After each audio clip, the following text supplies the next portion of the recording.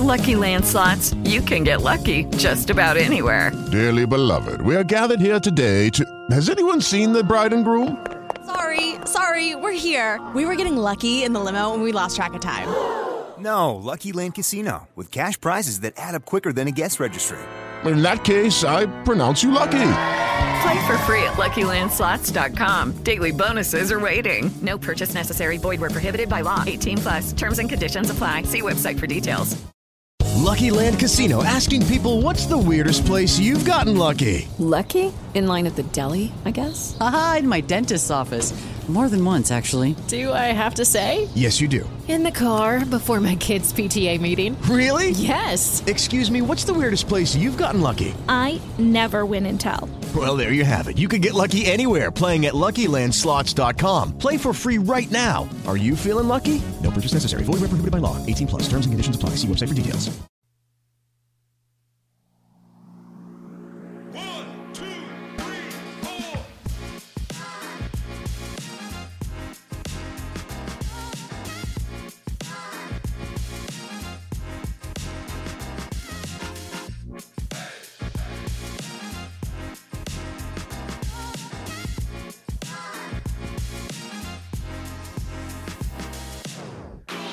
Welcome in to another episode of Sports Court.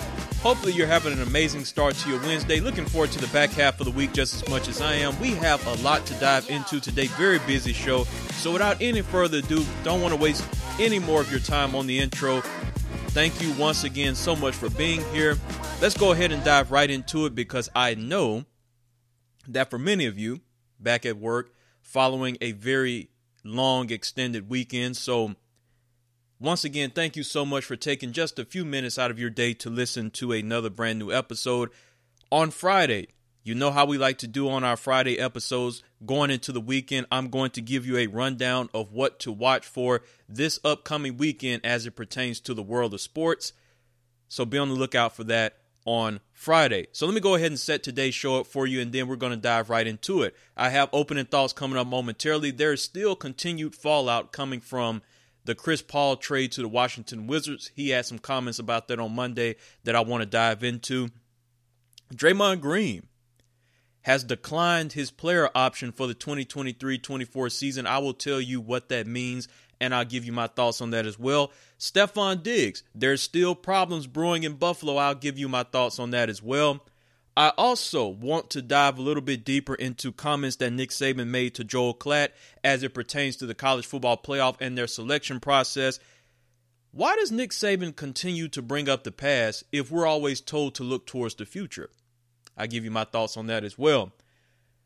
I'm going to continue the series previewing the SEC schedule for 2024, which honestly, after doing it on Monday's episode, I thought to myself yesterday, it feels a little counterintuitive to be doing this a year early, but once again, got to look to the future. You can't look to the past, so we're going to continue that as well. And I also have key games for NFL week number 16 coming up towards the end of the episode. And finally, at the conclusion of today's episode, you know how we like to do it, final verdict on a Wednesday. So just sit back, enjoy yourself, and strap in because we have a lot to discuss today. That is your show breakdown. Once again, if you want to get in contact with the podcast, you know how to do that. Email will be down in the show notes. And all of you that are listening, once again, thank you so much. I cannot stress that enough, how grateful I am for you to be listening to me once again, because out of all of the options that you have for sports podcasts, those of you that chooses to listen to me, out of all of the other options that you have, makes me so grateful and makes me even more hungrier to continue to do this. So once again, thank you so much. Let's go ahead and dive into today's show. Want to get you out of here in under an hour today, if I can refrain from rambling. So let's try to set that goal for today for me to get you out of here in under an hour. All right, so let me get started with my opening thoughts. So we know in sports that there is no loyalty. And it feels as though in life itself, over the past few years, loyalty is starting to become a very scarce commodity in today's society. So when you think about loyalty, you think of it as a way of making sure that people around you can always keep it real with you, as the saying goes. Making sure that people can keep it all the way 100 with you, as the saying will go. And sometimes I think we lose in life a little bit of perception as it pertains to this loyalty factor that we hold so dear. So as I'm pretty sure you may well know, especially if you listened to the episode on Monday, Chris Paul is no longer a member of the Phoenix Suns. He's now a member for, at least right now, the Washington Wizards. So Chris Paul was in New York City on Monday. First, he stopped by Good Morning America to promote his book, and then later in the day, he sat down with the New York Times.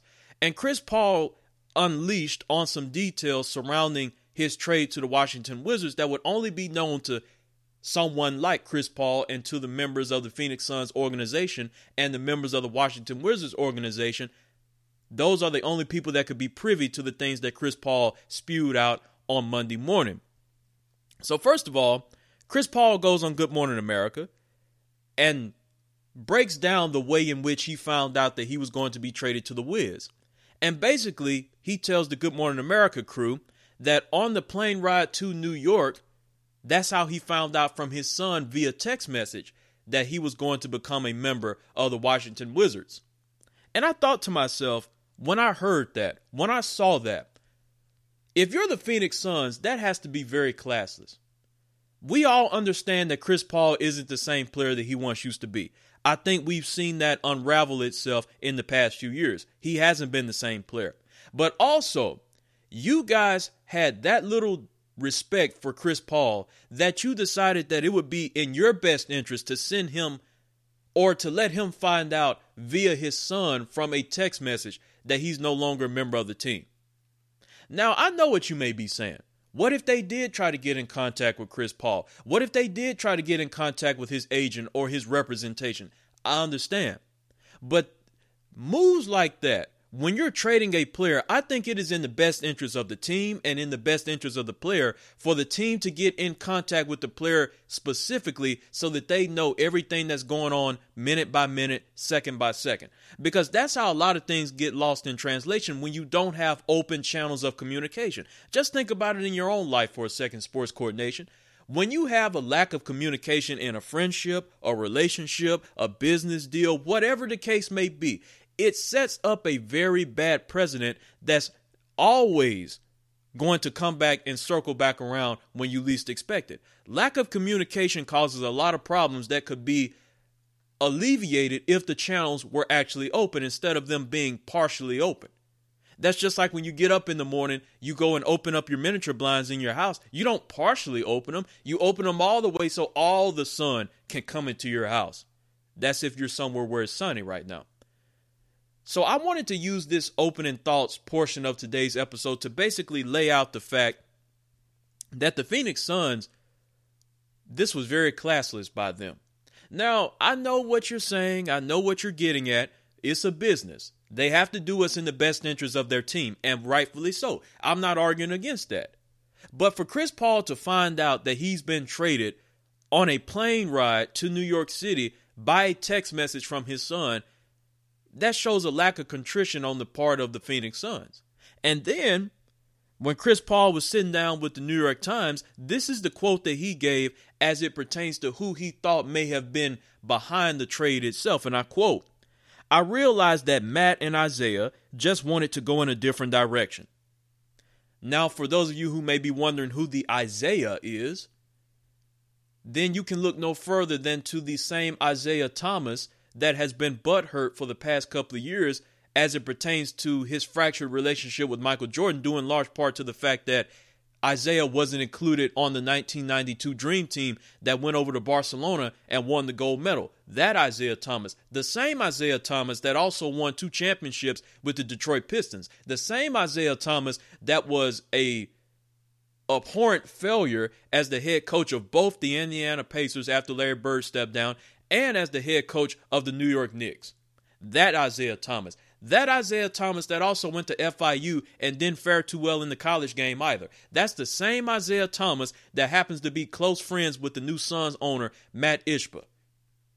Now, we can talk about Matt Ishbia all day long because he's the owner and he's made it abundantly clear that he's willing to do anything that it takes to put this team in the right driver's seat to make it to the finals, and not just make it this time, but actually win it. That's arguably the reason why they went out and obtained Bradley Beal for nothing but a bowl of soup and 2 crackers. That's basically why he made that move happen. Actually, soup and crackers isn't a bad combination if you think about it. But anyway. So Matt Ishbia back in February said that Isaiah Thomas had no role on this team.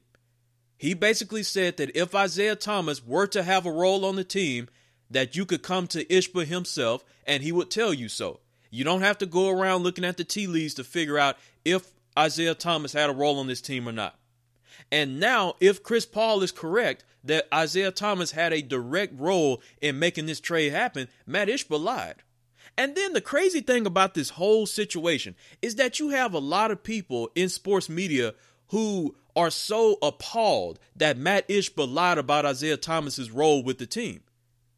One of the things that we understand to be true in this life is that you can never 100% trust millionaires and billionaires. They'll lie to you. They'll lie to you more than a person who makes minimum wage. And I'm not trying to discourage people who make minimum wage. I'm not trying to discredit those people. But those people will keep it real with you more than a millionaire or a billionaire. Because at the end of the day, billionaires only have to protect their money. You and I have to protect everything that we work so hard to obtain. So why is it so surprising that Matt Ishbia lied about Isaiah Thomas's role with the team? And then now, after the trade comes out, ESPN reports that Matt Ishbia is working on making sure that Isaiah Thomas has a role with the team. You may as well just put him in charge of basketball ops. Because if he was the one that helped facilitate this trade, then he's the de facto GM at this point. So I say all that to say this, to drive the point back home. There is no loyalty in sports. And anybody who told you that there was, they're lying to you. Because things like this happens on a daily basis. Players find out from a myriad of different sources that they're no longer employed by their current employer. I remember one time, and I can't remember the player that this actually was involving, but he found out that he was being traded by turning on the TV and watching it on SportsCenter. Just imagine how cynical you have to be as a sports franchise where you don't inform a player that they're no longer part of your team. Just let that sink in for a second. You don't have the courtesy of informing your player himself that you guys are getting rid of him. He has to find out from a sports show. But that's where we're at right now. There is no loyalty in sports, and loyalty is becoming a scarce commodity amongst the society in itself. How many real friends do you have remaining? I'm just throwing that question out on a limb. How many real friends do you have? How many friends can you turn to in a moment of crisis? How many of those friends can you share your deepest secrets with and you know that they will never tell another living soul? That's how scarce loyalty is becoming in this world of ours. So Chris Paul had to find out the hard way that there's no loyalty in sports. He even said it. The Suns owe him nothing except for a proper phone call. I think that would be warranted. Because you guys were so hell-bent on getting rid of him, so why not inform him that you're getting rid of him? But once again, it's sports, it's life. And at the end of the day, don't know if you've really noticed this as of late, sports coordination, but it feels as though the world in which we're living in is becoming a dog-eat-dog world. You have to fend for yourself because nobody's going to be out there holding it down with you. Unless you've been knowing them for a hell of a long time. So Phoenix fan, I've been talking to you a lot these past couple of days. We have a very heavy listening audience in the Phoenix area. I thank you for that. We all knew, you guys even included in this, you guys knew, Phoenix area, Scottsdale, the entire state of Arizona, you guys knew that Chris Paul wasn't what he used to be. And many of you guys were the ones that were saying that it may be time to move away from Chris Paul and get younger or get better or bring in someone else, which ultimately the Suns did by bringing in Bradley Beal. Once again for soup and crackers. So let me ask you a question before we move on. If we truly look at this from the perspective in which we should be looking at it from, what happens now? because we know that the Washington Wizards are going to be looking to ship Chris Paul somewhere else, to a contender, according to Chris Haynes. And also it was reported yesterday that Kyle Kuzma declined his player option for this upcoming season, but there's a possibility that a reworked deal could be in the works for Kyle Kuzma to stay in Washington.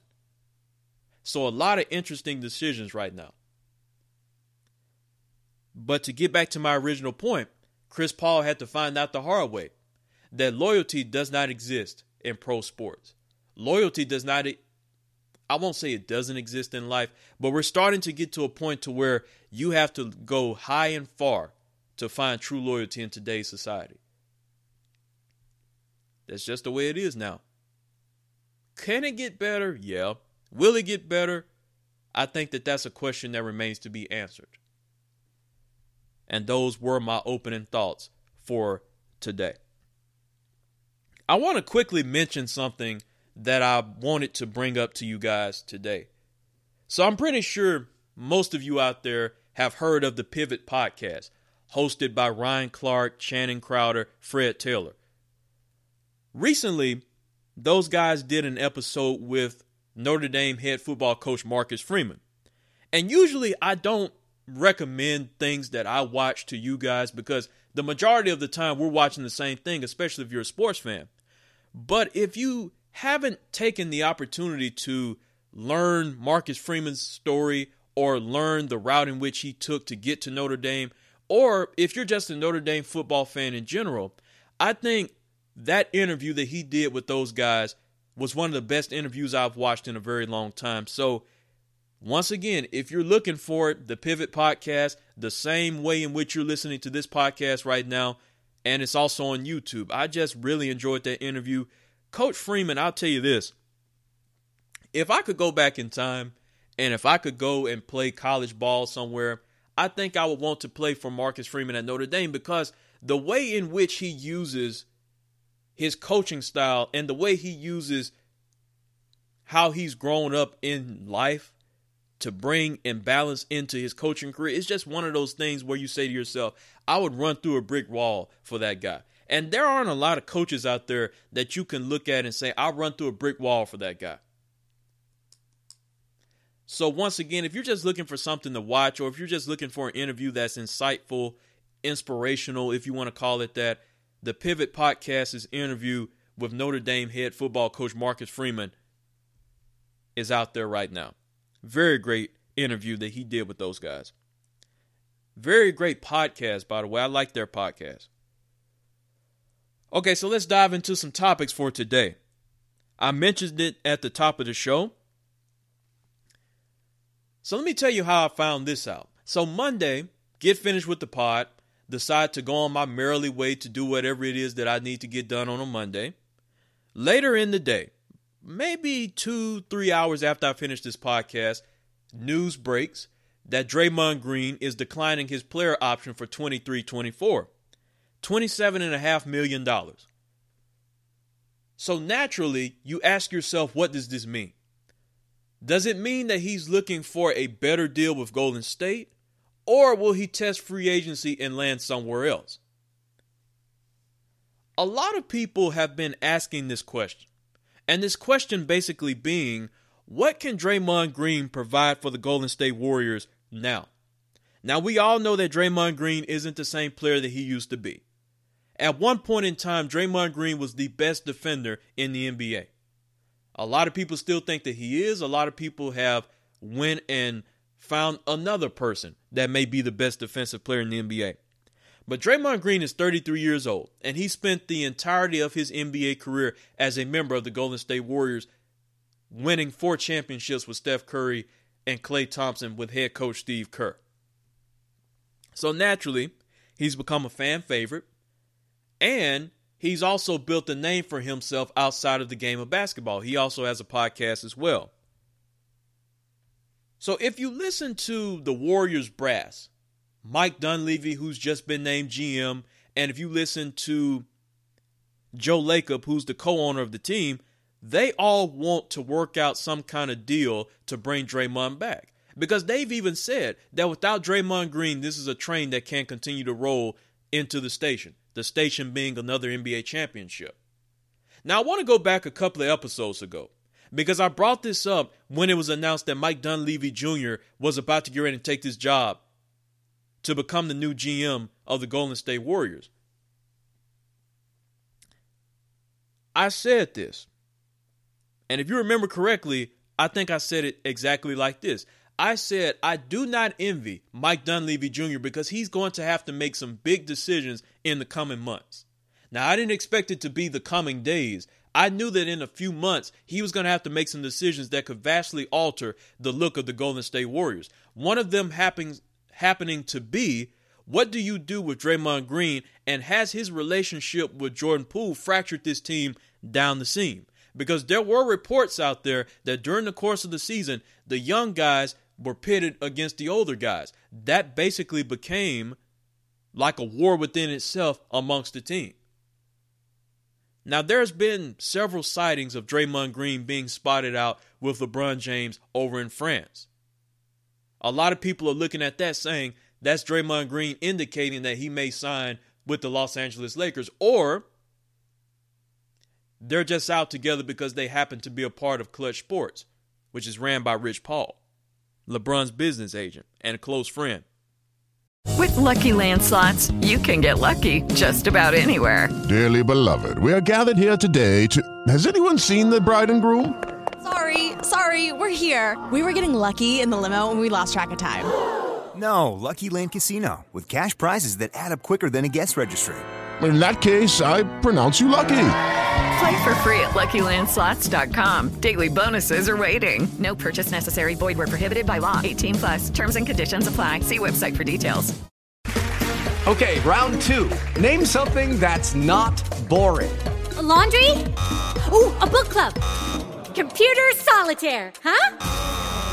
Ah, sorry. We were looking for Chumba Casino. That's right. ChumbaCasino.com has over 100 casino-style games. Join today and play for free for your chance to redeem some serious prizes. ChumbaCasino.com. No purchase necessary. Void where prohibited by law. 18+. Terms and conditions apply. See website for details. What I would have to say about this is very simple. I don't want to take too long on this because I don't want to sit here and speculate on things that we don't know to be sure of yet. When I think of Draymond Green, I think of him being a very integral part to Golden State's success. But when I also look at Draymond Green at this very second in his career, we're not talking about the same player from back in 2015 until around 2019, in that time frame. I've also said on numerous occasions, whether talking to friends or whether on this pod, that if you were to ask me, is Draymond Green a Hall of Famer, I would have to say he is. Because that's just the level of talent that he's brought to that team. He's not going to give you a lot as it pertains to scoring. But if you need a defensive stop, Draymond Green's your guy. So at the end of the day, if we think about what's next for him, I think that he will return to the Golden State Warriors. I think that they will work out a deal so that he can return and help the team. Now, that also puts you in a very interesting situation. Because a couple of days ago, it was also reported that Draymond Green and Jordan Poole were willing to hash out their problems and were willing to work together for the team's ultimate goal. And I've always found that funny. I don't know if you have either, sports coordination. When people say that they're willing to work out their difference for the betterment of the team or for the betterment of the job, doesn't necessarily mean that they go back to liking each other. It just means that, hey, as long as we're at work, we'll put on this persona like we care about each other, but after work, I go back to hating him. He goes back to talking about me around his wife. That's pretty much what this means. But all I have to say is this. If Draymond Green returns to the Golden State Warriors, which I think he will, you have to ask yourself, where does it go from there as it pertains to the team? Will this team be in the same conversation of winning a title again that they found themselves in time after time? Because you have a lot of people out here that will tell you that the Golden State Warriors window, say that fast 5 times, their window is slowly closing. I don't believe that to be the case. I believe that their window is still half cracked. As long as you have Steph, and if you can get more dependability out of Klay, and if those young guys continue to develop the way in which they should be developing, Jonathan Kuminga, Jordan Poole, Moses Moody, those guys, as long as they continue to develop, then you'll be a great team. Not saying that they're a bad team right now, but they will be an even better team that they are right now currently constructed. So I think that Draymond Green will return to the Warriors. And I think that they will work a deal out because they realize, love him or hate him, the Warriors have realized that Draymond Green is a very much needed part in helping them get to the championship and win it. That's how they've been successful in that stage of the season 4 times. So I think he returns. Speaking of return, Stefon Diggs returned to practice last week after missing 1 day. That created a buzz around the NFL world. That even caused head coach Sean McDermott to come out and said that he's very concerned, or that he was very concerned about Stefon Diggs being absent from camp. With that being said, everybody wanted to know why. That was the biggest question that came out of Buffalo, that came from out of the NFL world as a whole. Why would Stefon Diggs miss minicamp? Now we finally know. So according to Bill Volian of the Boston Globe, ironic, right? A reporter from the New England area is reporting on a situation that has happened in Buffalo. Very ironic. So according to Ben Volian of the Boston Globe, Stefon Diggs reportedly is unhappy with his role in the team's offense and his voice in play calling. Sources told him. I've talked about this a couple of times. I haven't really shared with you guys my thoughts entirely on this issue on podcast, but that changes today. When I think of Stefon Diggs and I think of the Buffalo Bills, I think that they're slowly but surely becoming a team that could ultimately miss out on their opportunity to win a Super Bowl with the team the way in which it's currently constructed. Because when you take a look at the AFC in general, Ravens got Lamar Jackson back, added weapons for him. Nobody's doubting the firepower that the Kansas City Chiefs have, especially with Andy Reid and Patrick Mahomes. That duo isn't going anywhere anytime soon. The Jets, Aaron Rodgers is up there. Miami, if Tua can stay healthy. Now you have Jalen Waddle, Tyreek Hill, Jalen Ramsey in your secondary. The Chargers, if they can start hot and stay hot, they could be a very viable threat. The Cincinnati Bengals, they aren't going anywhere. Cleveland, although a lot of people may not be high on Cleveland like I am, I think that Deshaun Watson, with a full season under his belt, with a full offseason under his belt, I think that the Cleveland Browns could be a very sneaky dark horse team for 2023. But with all that being stated, the Buffalo Bills are slowly but surely missing out on their opportunity to capitalize on winning a Super Bowl with the talent that they currently possess. Listen, it's time to come to a very real realization when it comes to Josh Allen. I'm not trying to say that Josh Allen isn't that guy, because that would be a very blasphemous opinion coming out of my mouth. Josh Allen has proven that he is one of the more elite quarterbacks in today's game. But Josh Allen is also an elite quarterback that has flaws. Now let me stop, because everybody on the face of this earth has flaws. Whether you choose to address them or not is your business. But everybody is a flawed individual on this earth. The problem that comes with all of this is that it feels as though Josh Allen is not only flawed in the regular season, but Josh Allen's flaws are exposed heavier during the course of the postseason. Now, you may look at what Stefon Diggs is frustrated at, and you may say to yourself, here he is just being another prima donna. This is the reason why Minnesota got rid of him, because he didn't want to, let me paraphrase this, White. Because you're going to have those people that's going to say that's the reason why the Minnesota Vikings moved off of him, because he was starting to become a prima donna here because he didn't want to put the team's goals ahead of his own goals. And honestly, if we're being real with ourselves, which wide receiver do you know besides Amari Cooper? What other star wide receiver do you know that's willing to put the team's needs ahead of his own? Because every wide receiver wants 100 catches. They want over 1,000 yards. They want double-digit touchdowns. They want to be named to the Pro Bowl, and they want to be first or second team All-Pro. That's basically every wide receiver every single year. Whether they tell you that out loud or not, that's every wide receiver. So the only thing I can say about Stefon Diggs and this Buffalo thing is that when he was verbally upset later into the game against Cincinnati in the playoffs, and he was yelling with Josh Allen, that showed you right there that there was starting to become some deterioration in their relationship.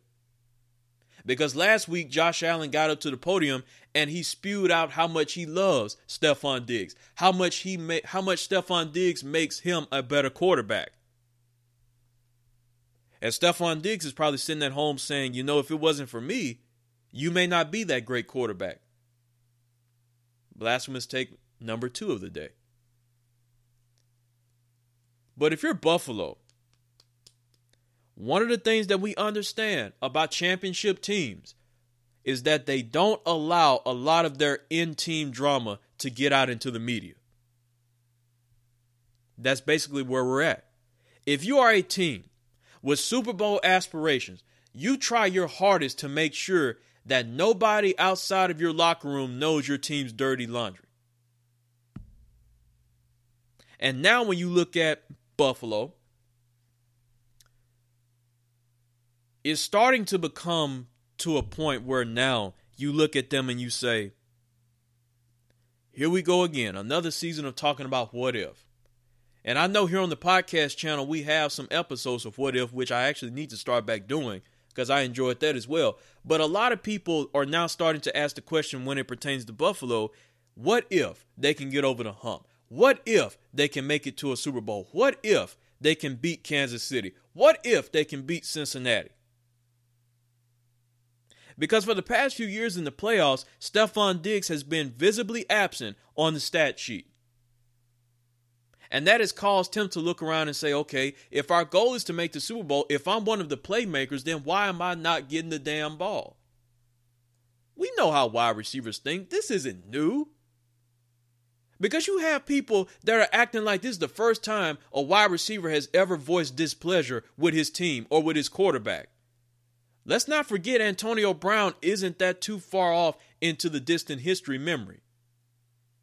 Remember, Antonio Brown was visibly upset with Big Ben Roethlisberger, with the Steelers organization, with the Raiders. So this isn't new.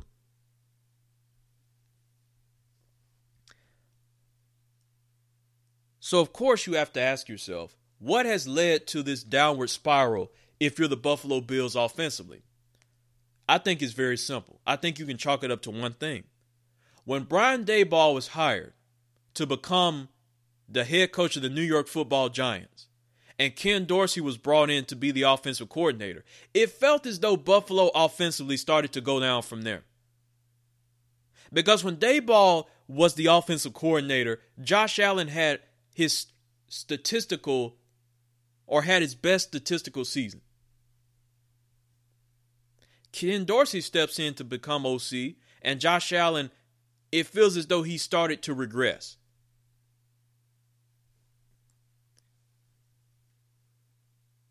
So when it's all said and done, this season, the Buffalo Bills are in a very unique position. Because if I remember correctly, we're heading into year number 6 of this Josh Allen, Sean McDermott experience in Buffalo. And if you're a fan of the Buffalo Bills, I know that you're getting to a point where you're saying, okay, we have the head coach, we have the quarterback, we have playmakers. Why don't we have the Lombardis? At least those Bills teams back in the 1990s were making it to the Super Bowl. They may have lost 4 straight, but at least they made it. So why do we possess all of this talent, and yet every single year we fall short? I'm pretty sure Bills Mafia is asking that question. Why do we continuously fall short every single year?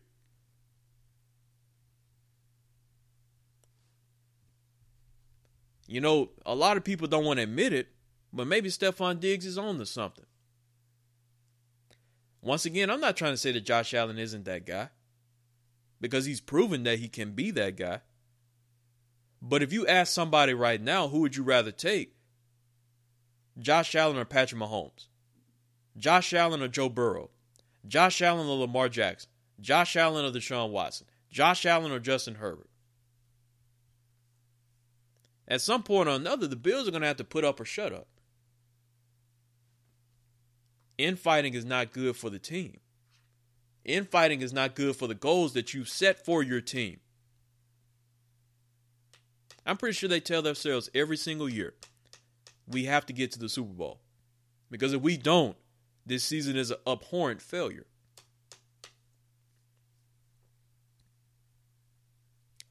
So if you're Buffalo, how do you include Stefon Diggs in the play calling? Now, that's the only part of this thing that Ben Volian put out that I have a problem with. That Stefon Diggs feels as though his voice isn't being heard in the play calling. At last I checked, Ken Dorsey's the offensive coordinator, so he's the one that calls the plays. And I don't honestly see why he's so upset about the play calling, because last season, if you look, he had 108 catches for over 1,400 yards and 11 touchdowns. So obviously he was the best receiver on the team last season, because he had to be. Because Gabriel Davis took a step back. And you guys listening to the pod know how much I love Gabriel Davis. I've been following him ever since he was at UCF. Great wide receiver, great number 2 in that offense, but last season he just took a step back. You know, some people, honestly, only remember Gabriel Davis when he had those 4 touchdowns in that game against Kansas City in the playoffs. Racked up over 200 yards. And could you only have imagined if Buffalo could have won that game? So internally, Buffalo has some things that they need to figure out. Externally, Bills fans are waiting for the day in which they can finally say that the Lombardi is heading back to Buffalo. So a lot will be riding on this season, I believe. Because Buffalo has to look inside to figure out how can they best address the problem that they're currently facing. Because it's not going anywhere. Until Stefon Diggs feels as though his voice is being properly heard in that offense, he's not going to keep quiet about it. And the funny thing about keeping quiet, now that I just brought that up, when guys post those cryptic messages on social media, if you're going to go to social media with something like that, why not just go ahead and spew it out altogether? You're sitting up there posting cryptic messages like, I don't let people throw dirt on my name, or I don't let people talk shit about me. Dude, if you're going to bring it to social media, then damn it, bring it. Bring it all. You know, I don't understand that. It's like you giving us a preview of coming attractions where you basically say, stay tuned, I got mess. Or you can be a grown-up about the situation and don't bring it to social media at all. Handle it with your team. Handle it with whomever you have a problem with. That's the best way to do it. You know, even when I was younger and people that I went to school with, they were used to bring all their drama to social media, I would used to think to myself, how childish can you be with this crap? What does bringing your mess to social media do for either party? The only thing it does is it allows people to comment on a situation that they should not be privy to, because they should have no business being in your mess, in your drama. And when Stefon Diggs last week, when he missed camp and he posted those cryptic messages on IG, that's what allowed people to speculate as to the reason why he wasn't at camp.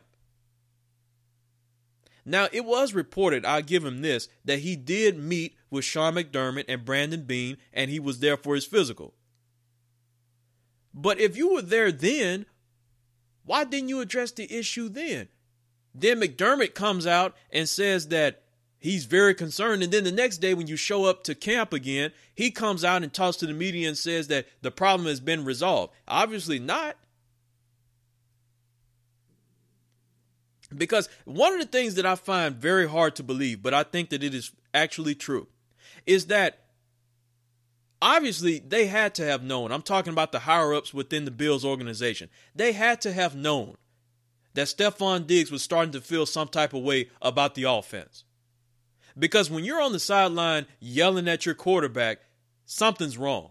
So obviously you had to know. So what happens? Sean McDermott stands in front of the team after they lose to Cincinnati, tells everybody it's been a great season, but ultimately it fell short. He gives the little half-hearted team statement, then goes in front of the media, and everybody pretends that everything's fine. We just came up a little bit short. We'll try again next year. Then everybody goes on vacation, spends time with their family, and then comes back to training camp or mini camp for 2023 and acts like the problem just left, or act like the problem was left in that game against Cincinnati. It's not the way it works. Stefon Diggs has been holding on to this all offseason, been waiting to come back and spew this out. So Buffalo's going to have to figure out, how will this reverberate amongst the walls of their facility as we near the 2023 season, the start of it at least. Because you don't want to have a disgruntled wide receiver heading into the season, because that causes more problems than what you're willing to admit. So you just hope that something can come as far as this situation being rectified somewhere in the near future. Speaking of a situation that doesn't appear to be anywhere near being rectified in the near future, I'm talking about Zion Williamson and his situation in New Orleans. So, of course, by now, I'm pretty sure we've all heard about Zion and the different situations that he's been involved with off the court involving Mariah Mills. And now, after she comes forward, other girls have started to come forward. So it's just this whole thing. Hello, it is Ryan, and we could all use an extra bright spot in our day, couldn't we? Just to make up for things like sitting in traffic, doing the dishes, counting your steps, you know, all the mundane stuff. That is why I'm such a big fan of Chumba Casino. Chumba Casino has all your favorite social casino-style games that you can play for free anytime, anywhere with daily bonuses. That should brighten your day a little. Actually, a lot. So sign up now at ChumbaCasino.com. That's ChumbaCasino.com. No purchase necessary. VGW Group. Void where prohibited by law. See terms and conditions. 18+. That has taken on a life of its own, so to speak. So over the weekend, there was a report that came out, and it started to grow legs as we entered into this week. And the report basically states that Zion Williamson, at this point, no longer has a relationship with the Pelicans organization. And let me read to you a quote that Brian Windhorst gave on ESPN, and I quote, "There's no relationship between Zion and the organization, and minimal relationship between Zion and his teammates, from what I understand," end of quote. Now, this all stems from the thing involving Zion Williamson and Mariah Mills, and it also comes as the Pelicans have been floating out this, or reports rather, have been floating out that the Pelicans would be interested in entertaining trade request for Zion Williamson. So you think about this for a second.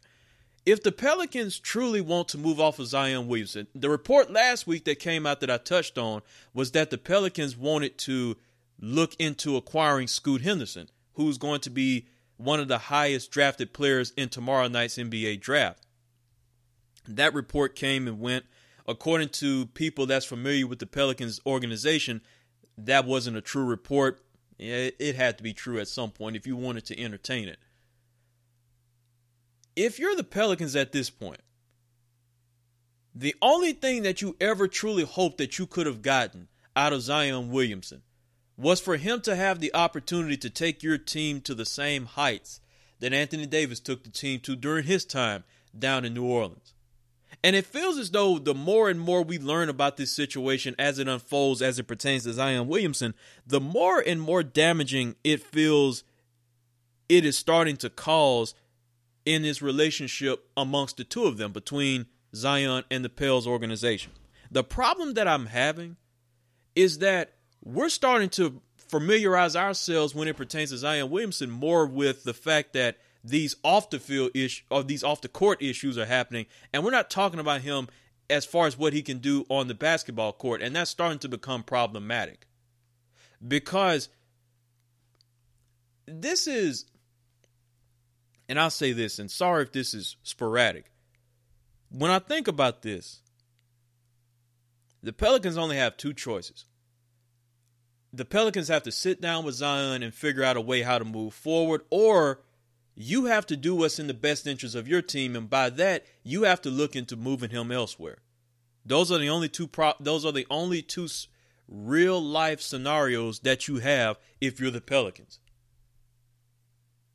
Now, a lot of Pels fans would tell you that they're willing to work things out with Zion because they feel as though he's a transcendent talent. That's number one.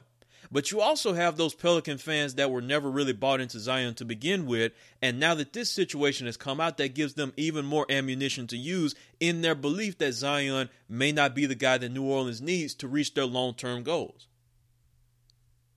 And I brought this up a couple of episodes ago. Everybody, when they talk about Zion, they always talk about the fact of how he can give you over 20 points a game and how he shoots from 60% from the field. That's all fine and dandy. Can't take that away from him. But the one thing that I can counter with is that, of course, he has those great statistical numbers because, hell, he doesn't play that much. So you're not really getting a large sample size of what Zion can do for an entirety of a season. And how much, and just think about this for a second, how much do you think that what Zion has been through these past couple of weeks, how much do you think that has affected team chemistry? Now, I know that the Pelicans, they're all off. They're having their off season. They're doing whatever they want to do as far as off season is concerned. So they're not doing anything team oriented right now, except the front office is getting ready for the draft tomorrow. Besides that, there is nothing else basketball wise that's taking place in New Orleans as it pertains to the Pels. But if you just go ask some of his teammates, the Brandon Ingrams, CJ McCollums, if you go ask those guys, how do they truthfully feel about Zion and everything that this situation has brought out? They would tell you that, of course, it's a distraction and that he should be prioritizing making it back onto the basketball court, helping us with our goal of potentially winning a championship and becoming a father later on this year as well. Those should be the only two things that he should be focused on right now.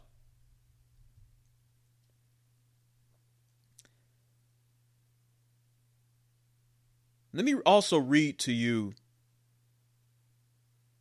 another quote that I found. This comes from Ian Begley of SNY-TV about this situation. And I quote, "High-ranking members of the organization have been dismayed by recent off-court developments around Williamson, as other outlets have noted.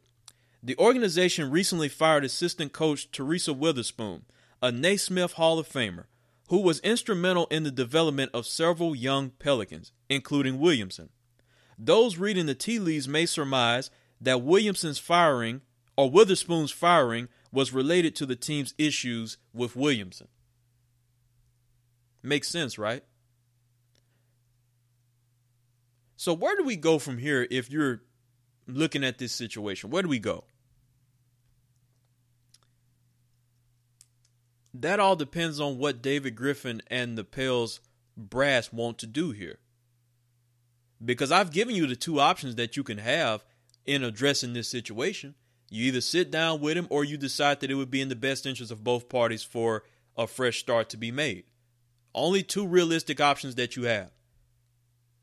Because one thing about Zion is that the one thing about this situation, rather, is that the more and more Mariah Mills talks, the more and more damaging information she claims to have. Which is arguably why her Twitter account was suspended yesterday.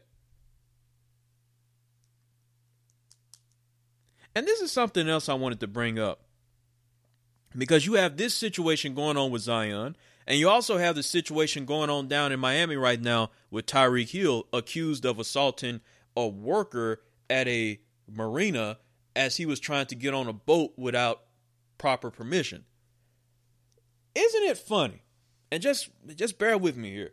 Isn't it funny that when athletes finally make it, they tell young kids who are trying to get into that same position that when you get this money or when you get this level of fame or this level of notoriety, you can't let anything or anyone squander your accomplishments. And then what do these guys go out and do? They do the exact same thing that they tell young kids not to do. Don't squander your opportunity, but yet it feels as though every single step of the way now, these athletes are squandering their opportunities. If it's not Ja, it's Zion, Tyreek Hill. I mean, so you guys basically aren't even listening to your own advice. And now, if you're the Pelicans, maybe it should be in your best interest to find a trade partner so that you can get rid of Zion and get a fresh start, because that's obviously what the team would need.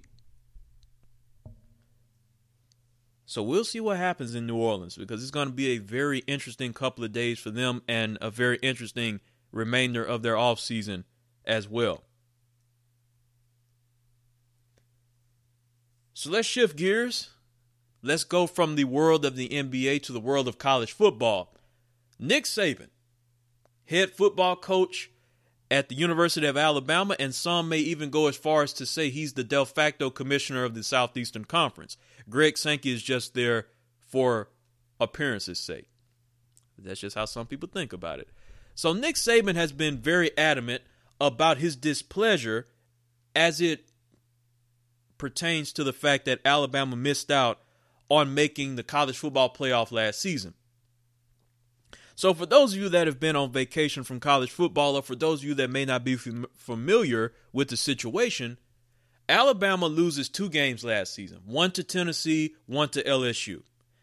And by virtue, they miss out on a chance to play for the SEC championship. They also miss out on a chance to go to the college football playoff. They go on to a bowl game and they play K-State, which they win. Bryce Young's final game in an Alabama uniform. So this happens. And Nick Saban feels as though Alabama should have been one of the 4 teams that should have made the playoff. Now, once again, for a reminder, the 4 teams that made it: Georgia, Michigan, TCU, Ohio State.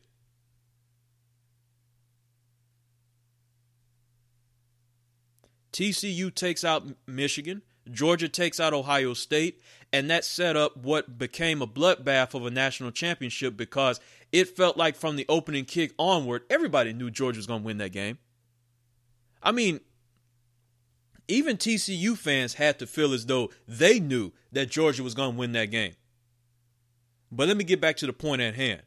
Nick Saban has been griping about a lot of things as of late. If it's not NIL, he's upset about. He's also upset about college football and the playoff. He's also upset about the SEC wanting to use a 9-game model instead of keeping with the 8-game model. So it feels as though a lot of things are starting to irk old man Saban. So recently he did a sit-down interview with Joel Klatt of Fox Sports. And he talked about his dissatisfaction as it pertains to Alabama not making the college football playoff last season. And let me read to you what he told Joel Klatt.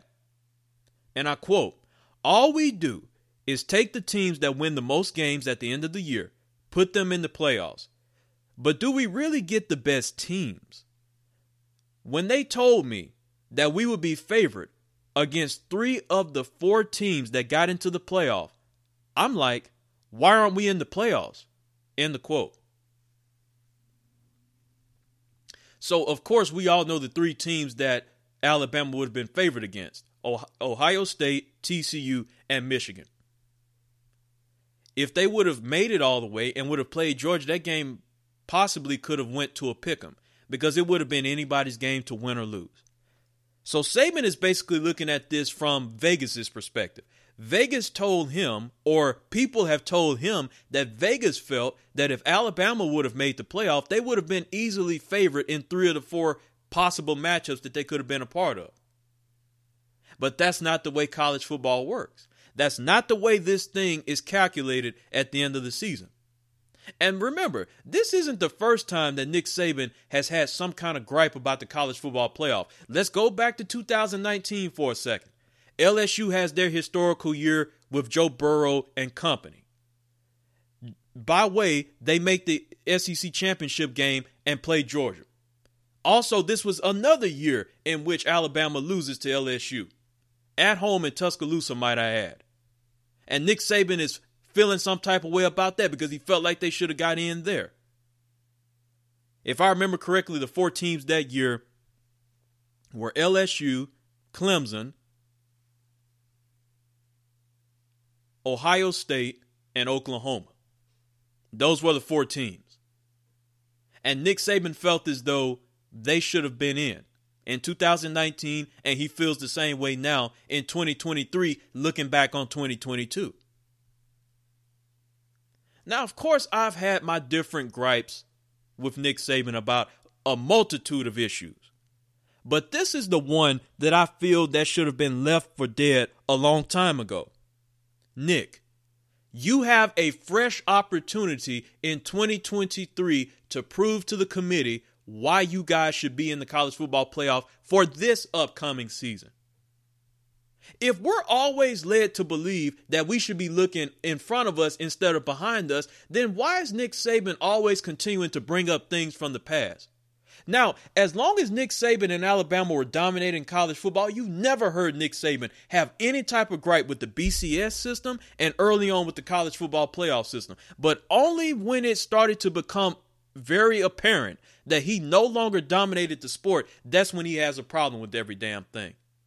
Now, when college football programs were paying players under the table, Nick Saban had no problem with that structure, but only until it started to come out that NIL was going to change the landscape in which players would be able to be recruited and then paid. That's when Nick Saban started to have a problem with that model. But as long as we were paying players under the table, coaches like Nick Saban had no problem with that. But now we find ourselves in a problem. Listen, it doesn't matter. I've said this on several different occasions. I said it doesn't matter if you have a 4-team playoff, an 8-team playoff, a 16-team playoff. Hell, you can put all 130 Division I programs in the playoff, and there will be somebody out there that will still find some kind of way to be dissatisfied with the outcome. This is the last season in which a 14 playoff will be implemented. Next season, we go to the 8-team playoff. And you're going to find somebody that's going to be mad about that. We need to up the number to 16. If it goes to 16, you're going to have somebody upset about that. Listen, you have one obligation in the regular season if you're one of these teams that's trying to make it to the playoff. Handle your business in season. That's it. That's all. Handle your business in season.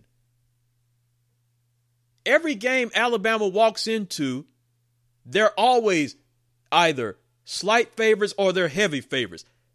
There's rarely been times during Nick Saban's tenure at Alabama that they've not been favored. Every game they walk into, they're heavily favored. Now, I'm not too sure about the line for that 2019 game that they played at LSU. I would have to go look at that again. But mostly every game that Alabama finds themselves in, they're favored. So what's the point here? That was last year. That was last year, Nick. You guys didn't make the playoff because you guys didn't handle your business. And then, this is something else that people are starting to piss me off with. They bring up the fact in which those 2 losses to Tennessee and LSU were by a combined, 3, 4, 5 points? But let's think about their season in a whole.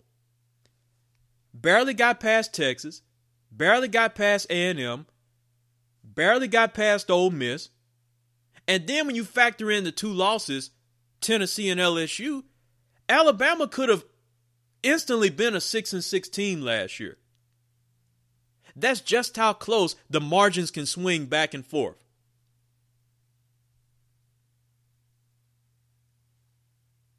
Just think about that for a second. Now, of course, they finished the regular season 11-2. But they easily could have been a 6-6 regular season team.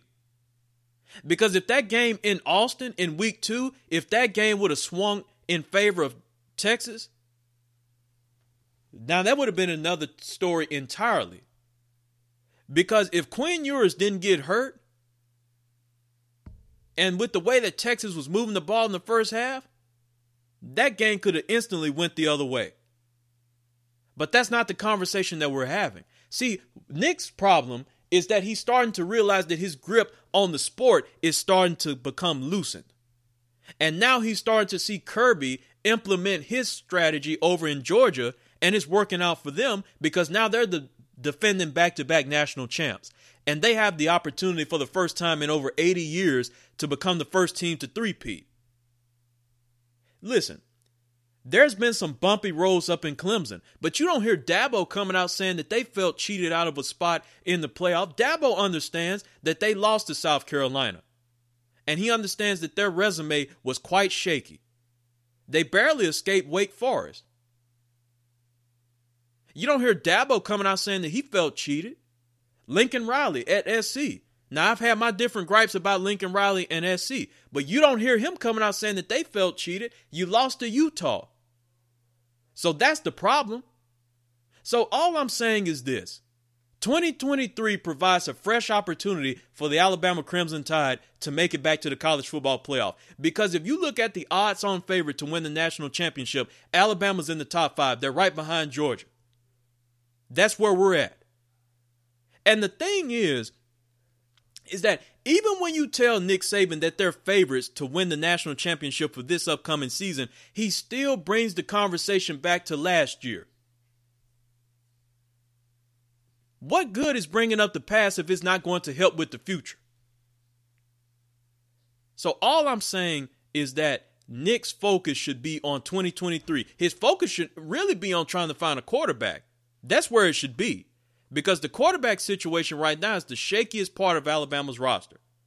We don't know if it's going to be Tyler Buckner. We don't know if it's going to be Ty Simpson. We don't know if it's going to be Jalen Milroe. Figure out things on your team internally first. Because bringing up 2022 isn't going to let us go back and change the result. Because you should have taken care of business in season. Now, if you didn't lose to Tennessee and if you only lost to LSU by maybe 2 or 3 points, then maybe the committee would have put you in. But the committee was faced with a task. And that task was to put the 4 best teams in the country in the playoff. Now, have they gotten it wrong before? Of course they have. It's been several times that they've gotten it wrong. Go all the way back to 2016. Washington wins the Pac-12 and they make the playoff. And look at what happened to them when they played Alabama in, what was it, the Peach Bowl? And then look at it a couple of years after that. Cincinnati makes the playoff and they play Alabama. And look at what happens to them. Now, have there been teams in the playoff that shouldn't be there? Yes. But did their regular season warrant them to be there? Of course. So it's like you're in a no-win situation when it comes to the playoff committee having to pick the 4 best teams in the country. That's a very hard ask. Because at least in the NFL, you have 32 teams, and at the end of the season, 8 of them from both conferences make the playoffs. You don't have that in college football. You have over 130 Division I programs. So it's going to be kind of hard to weasel out the top programs every single year. Because you may have a school in Eastern Illinois that may go 12-0, but their season's going to go unnoticed because they don't play anybody significant. Whereas you have an Alabama that could go 12-0, of course they're making the playoff. So if you're Nick Saban, you have to be lock solid, laser focused on the future instead of looking back into 2022 because that's not going to do you any good right now. It's going to be an uphill battle every single year for the committee to pick the 4 best teams because there's always going to be some kind of squabbling amongst the teams that felt like they should have gotten in. And those are my thoughts on that. So let's switch gears. Let's go back to the NBA for a second. Jaylen Brown. Now, of course, I've been documenting for the past few months now Jaylen Brown's relationship with the Boston Celtics. And I've even told you on several different occasions that Jaylen Brown, to me, if I was him, I would be doing everything in my power to get out of Boston because they've not really shown me any of the loyalty that they've shown to Jason Tatum. Because they feel as though he's better than me, so why should I give them any more of my loyalty if they're not giving me any loyalty? That goes back to the conversation that we had earlier in opening thoughts. So all signs now are pointing to the Boston Celtics not being in the market of trying to trade Jaylen Brown, but now they want to sign him to the supermax, which would be 5 years at $295 million. So let me put this into perspective. That would now mean that the Boston Celtics would be paying both Jason Tatum and Jaylen Brown nearly $60 million a year when Jason Tatum is up for his extension. Think about how much of a situation that puts you in if you're Boston. Think about it for a second. If you're Boston and you have two guys on your team that honestly, and listen, I love Jaylen Brown. I'm a big fan.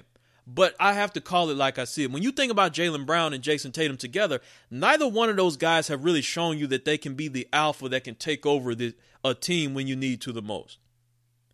But see, the problem happens to come in if you're Jason Tatum is that you always say that you model your game after Kobe. And we know that Kobe would have taken that mantle instantly and he would have propelled the Boston Celtics to a championship by now. We know that about Kobe. Jason Tatum has yet to do that. So if you're the Celtics, you're sitting around and you're wondering to yourself, okay, you guys, we now have you under contract. Both of you guys supermax. So now we need you to deliver supermax results. And that's going to be the conversation that's going to be had by Celtics fans for years to come. Okay, both guys have their money. Now can they deliver to the city of Boston another championship? Because playing for the Boston Celtics, that's all that those fans care about. Can you bring us another banner to raise into the Raptors here at TD Garden? Because if you can't do that, then your time there is an abhorrent failure. I had to find a new word. I've used abhorrent enough today. So I'm not opposed to Jaylen Brown getting the supermax. In matter of fact, I thought that if he would have gone to another team, that's potentially what they would have given him anyway. So Jaylen Brown will now remain for the foreseeable future, or at least for the next 5 years if they get this done, a member of the Boston Celtics. Okay, it's time to quickly run through the SEC schedule for the 2024 campaign. We did Texas, Oklahoma, Alabama, and Arkansas on Monday's episode, so now we're just going to continue to go down the list with our next 4 schools on the list from the SEC. So let's get started with Auburn. So this will be their home opponents in 2024. Arkansas, Oklahoma, Texas A&M, and Vanderbilt. Sounds very challenging, right? Because you have Arkansas coming in, and you have Oklahoma and Texas A&M. So Hugh Freeze is going to have to continue his capitalization on using the transfer portal, not only in 2023, but in 2024 if they want to keep up in the SEC. And they're going to have a very strong recruiting class, I feel, to keep up with those teams that I've just listed. Next, for their away opponents, Georgia, Alabama, Kentucky, Missouri. Now, of course, we can sit here and say that we familiarized ourselves with the fact that the SEC every single year gives Auburn a very tough schedule, and that doesn't change. But now, I even mentioned this on Monday, the SEC is giving everybody a tough schedule because this is what you wanted, so now this is what you get. So if you really wanted me to give a rating, 1 out of 10, for the difficulty of Auburn's 2024 SEC schedule, I would have to give it a 7.5 out of 10. It's doable, but there's going to be some games on there that's going to cause some Auburn fans to lose hope, and there's also going to be some games on there that's going to cause them to gain hope. So take that how you may. Next up, we have Florida. So here's Florida's home opponents: Texas A&M, LSU, Ole Miss, Kentucky. Their away opponents: Tennessee, Texas, Mississippi State. And their neutral site game, of course, is against Georgia down in Jacksonville. You know, when I think of Florida's schedule, I think of think of it in two ways. First of all, I think of it, how can they navigate this schedule? Because let's admit, Florida's not the same school that they used to be a couple of years ago. Now, Billy Napier has started to catch fire, or lightning in a bottle, as they say, as it pertains to the transfer portal, bringing in guys in future recruiting classes, so he has that working for him. But other than that,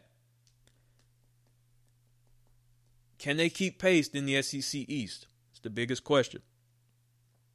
Georgia, here are their home opponents for 2024. Tennessee, Auburn, Mississippi State. Their away opponents, Texas, Alabama, Ole Miss, and Kentucky. And, of course, their neutral site game is against Florida. For everybody that's been complaining about Georgia's schedule in 2023, the SEC said, hold our beer. We'll make sure we give them a harder one in 2024. Dylan Raiola is coming in. Carson Beck is the quarterback there. I don't believe that Georgia's going to have a stumble in 2024, but I believe that their road to getting back to the national championship by virtue of getting into the college football playoff will be a little bit difficult. And any team that makes it out of the SEC to make it to the playoff, their road to get there will be difficult. But once again, that could be easily solved now that you have an 18 playoff in effect. Final school that we're going to take a look at today, Kentucky. Their home opponents, Auburn, Georgia, Vanderbilt, South Carolina. Their away opponents, Texas, Florida, Ole Miss, Tennessee. Mark Stoops, once again, has a tall task in front of him. But if you're Kentucky, this is where you can separate yourself away from the rest of the big boys in the SEC. The only thing that Kentucky really prides themselves on as far as football is concerned is just making it to a bowl game.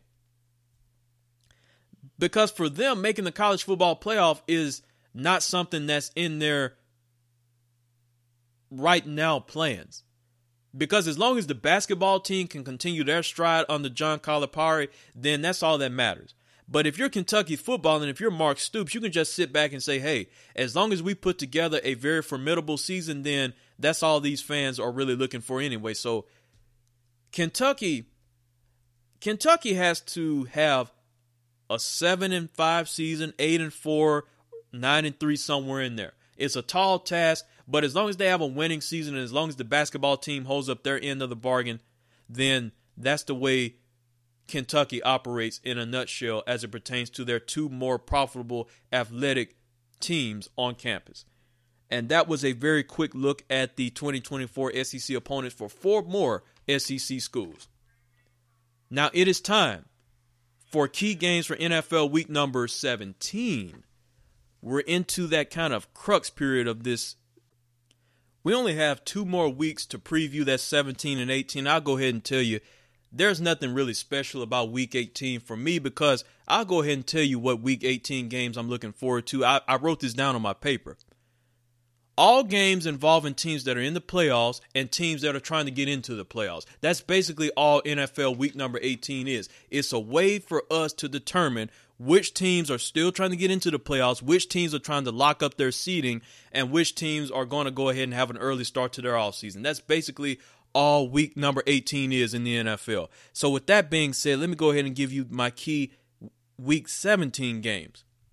I have the Jets traveling to Cleveland to take on the Browns. This could be a very interesting late season game as both teams may be trying to position themselves for better seeding in the playoffs. Or if you think the Cleveland Browns are going to regress again this season, this may be an opportunity for us to learn whether or not Kevin Stefanski will return as head coach.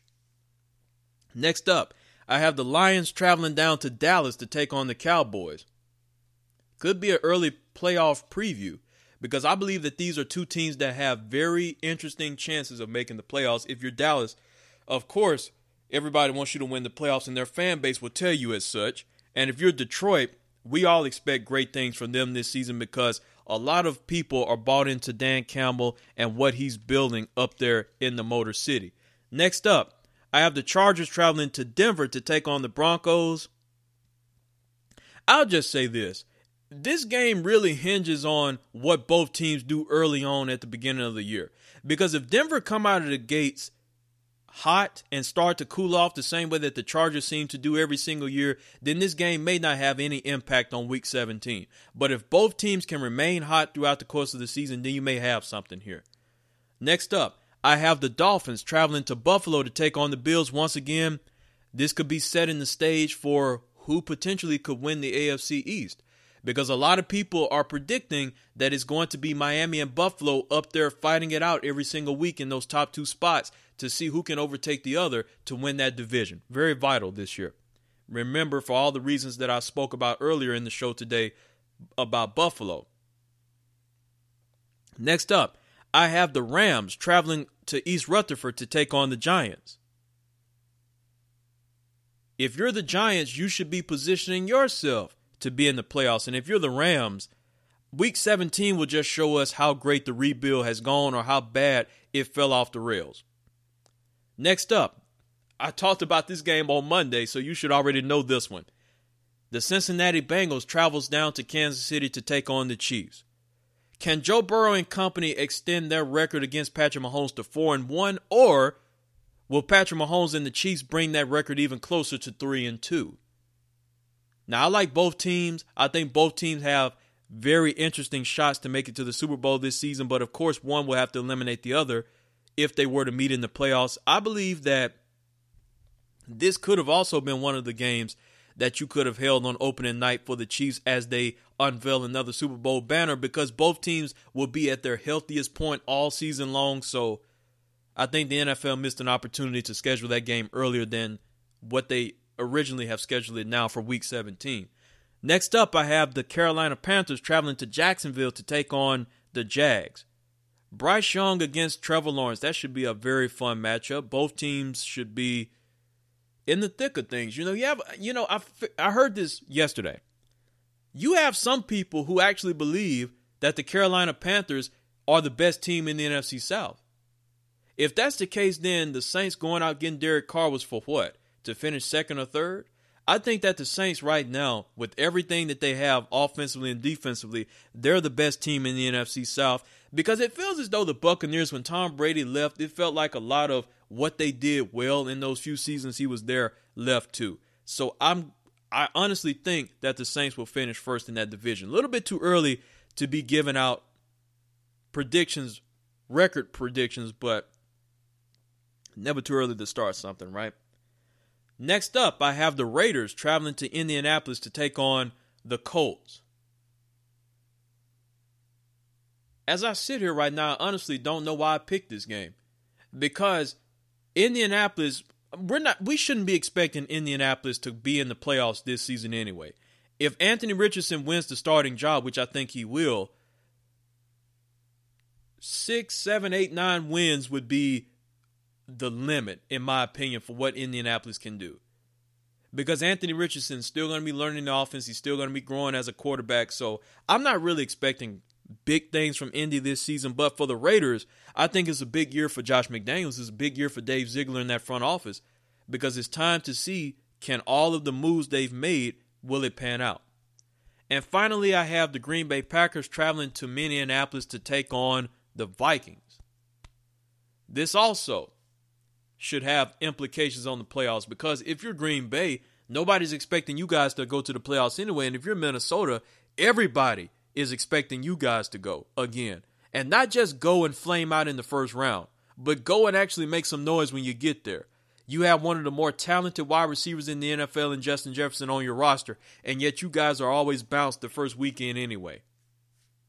So can Jordan Love and company go into U.S. Bank Stadium and pull the upset? That's going to be something to keep our eyes out on. And those were my key games for NFL week number 17. Okay, so before we get out, it is time for my final verdict. And this was actually something that I've wanted to discuss months ago, but I didn't get a chance to get around to it. But it is the off season for a multitude of sports, so there's nothing really to dive deeper into to close out a show. So there's been this continued discussion about a very pressing issue in the NBA. And this issue has caused a lot of people to show their loyalty to one player and to show how much they really don't like one player. And I'm talking about LeBron James. So the question that has been posed by a lot of people is that should LeBron James get a statue outside of Staples Center when he retires.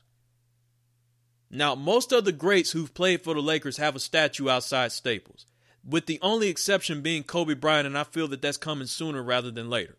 Kobe will get his statue outside. If you look at what LeBron has done for the Lakers, should it warrant him to receive a statue? That's the question. And the answer to that for me would happen to be no. Yes, LeBron did bring them a championship. You can't take that away from him. But also, we know that LeBron will not spend the bulk of his career in LA. LeBron was not drafted by LA. And when you think about it, if someone asked you to name the top 5 Lakers of all time, LeBron will not be in that conversation. Because there have been so many greats that have put on a Laker uniform that LeBron may fall 6th, 7th, even further down the list than that. Now, is LeBron an all-time great? Nobody's refuting that notion. LeBron is an all-time great. Some people say he's the GOAT. Some people say he's behind Jordan. Wherever he falls on your GOAT list, that's where he's at. But I don't think that even with the championship that he brought to LA in 2020 in the Orlando bubble, I still don't think that that should warrant him receiving a statue. And me personally, this is just something that I want to add to the conversation. I'm not a big statue person, honestly. You know, the only time that I've ever been a fan of statues or things of that nature was Monument Park at Yankee Stadium. Like, other than that, I'm not a real big statue person. Jordan has a statue outside of United Center, and Jordan barely goes to Chicago for anything that's involving the Bulls because of the way things ended with him and Jerry Krause. And how Jerry Krause dismantled that team after they won their 6th championship. So for me, I don't believe that LeBron deserves a statue outside of Staples Center, or the Crypt, as it's called. But at the end of the day, that's a decision that Jeannie Buss and her family will have to make for the city, for the team, and for everyone associated with the Lakers. You can't take away the fact that he's an all-time great. Not refuting that. But statues are reserved for people who've left a lasting impact on a team, on an organization. When LeBron retires, of course his impact will be felt in the LA area, because he's going to remain a vibrant figure in the LA market. But at the same time, many of us are going to remember his Cleveland years and what he did in Miami. Because if LeBron doesn't win another championship in LA, the one championship that he did win will become an afterthought after more and more teams following 2020 start to build their teams and win titles. All-time great indeed. But statue, I'm not on board with. And that's going to conclude today's episode of Sports Core. Once again, thank you so much for listening. We will be right back here again on Friday with another brand new episode. We're going to recap the NBA draft. I'm going to give you what to watch for the upcoming weekend of sports action. And we're going to dive once again into the SEC's 2024 conference schedule. But until then, have a great rest of your Wednesday. Have an amazing Thursday. Enjoy the draft. Stay safe, take care, and God bless.